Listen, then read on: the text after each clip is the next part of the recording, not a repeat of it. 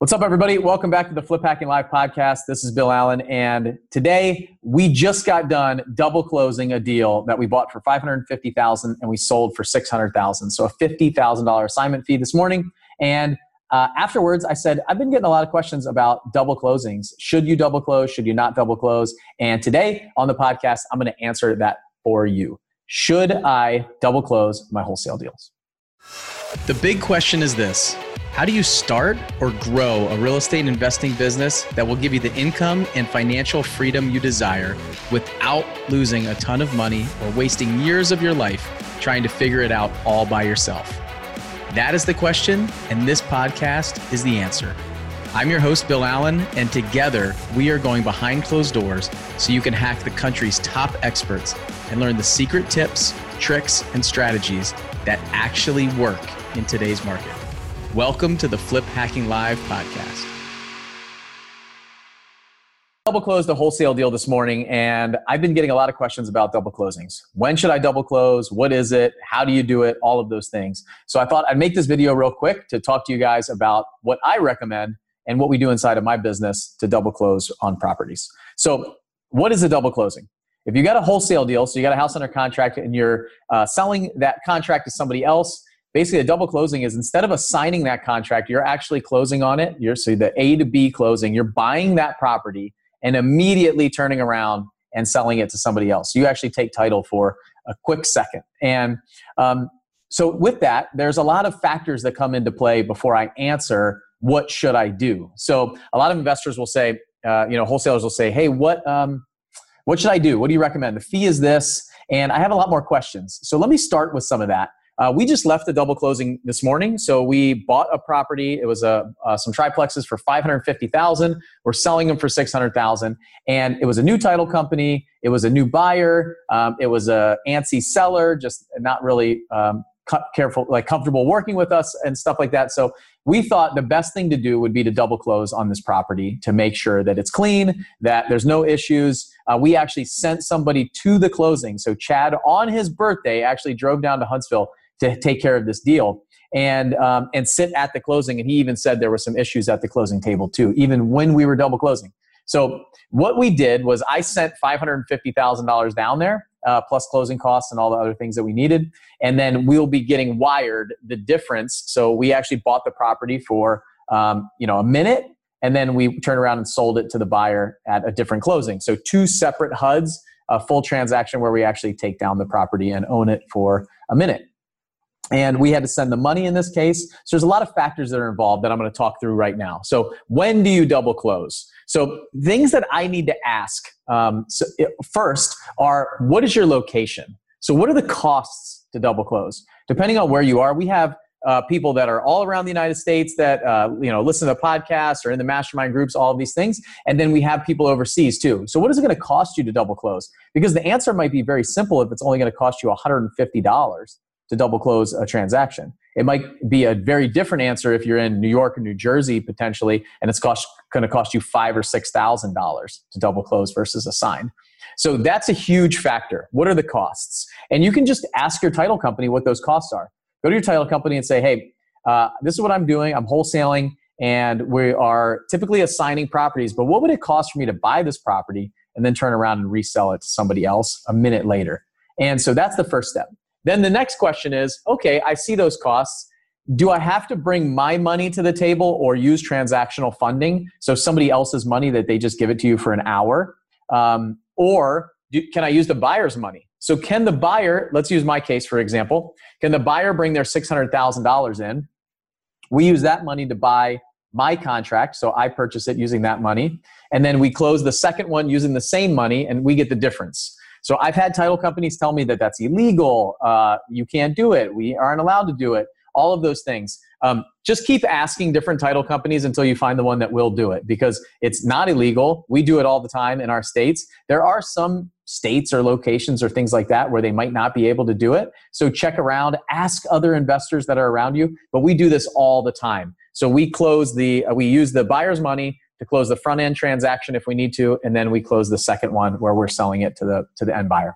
And so if that's the case, then you don't even need the money. So the costs will determine whether you should do this or not. And that's one of the factors, right?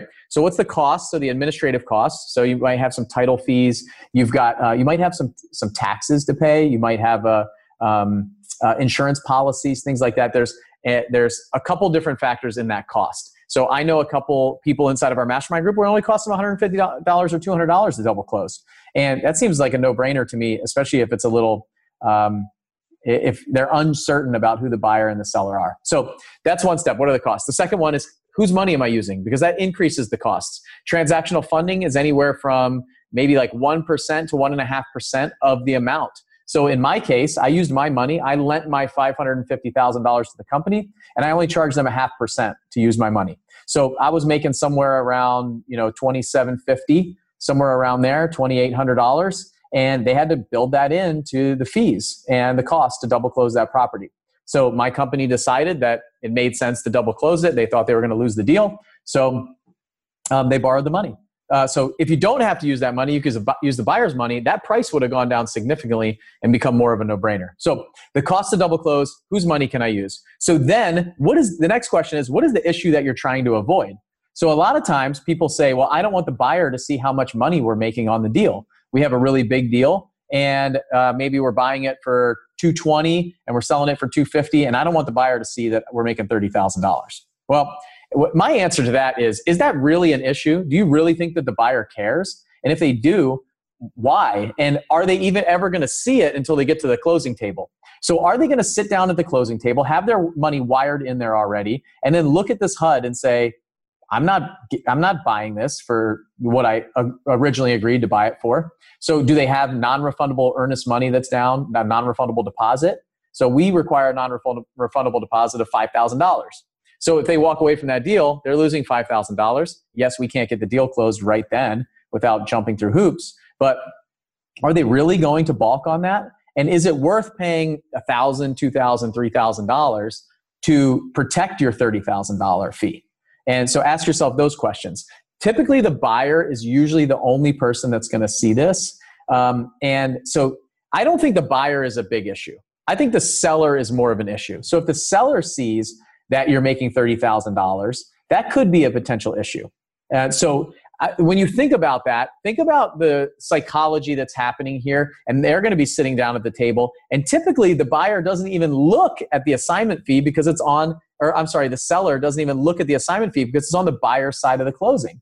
So even if the HUDs are right there, they're looking at their side. They're not looking at the buyer's side. So the buyer's going to see the fee as the assignment fee on the closing, and the seller doesn't usually see it. So this stuff can be avoided, and just look at your costs. So that's like, what are you trying to avoid? Are you trying to avoid the buyer balking? Are you trying to avoid the seller seeing how much you're making? We've had deals where we've bought a property for $40,000 and we've assigned it for a $30,000 fee.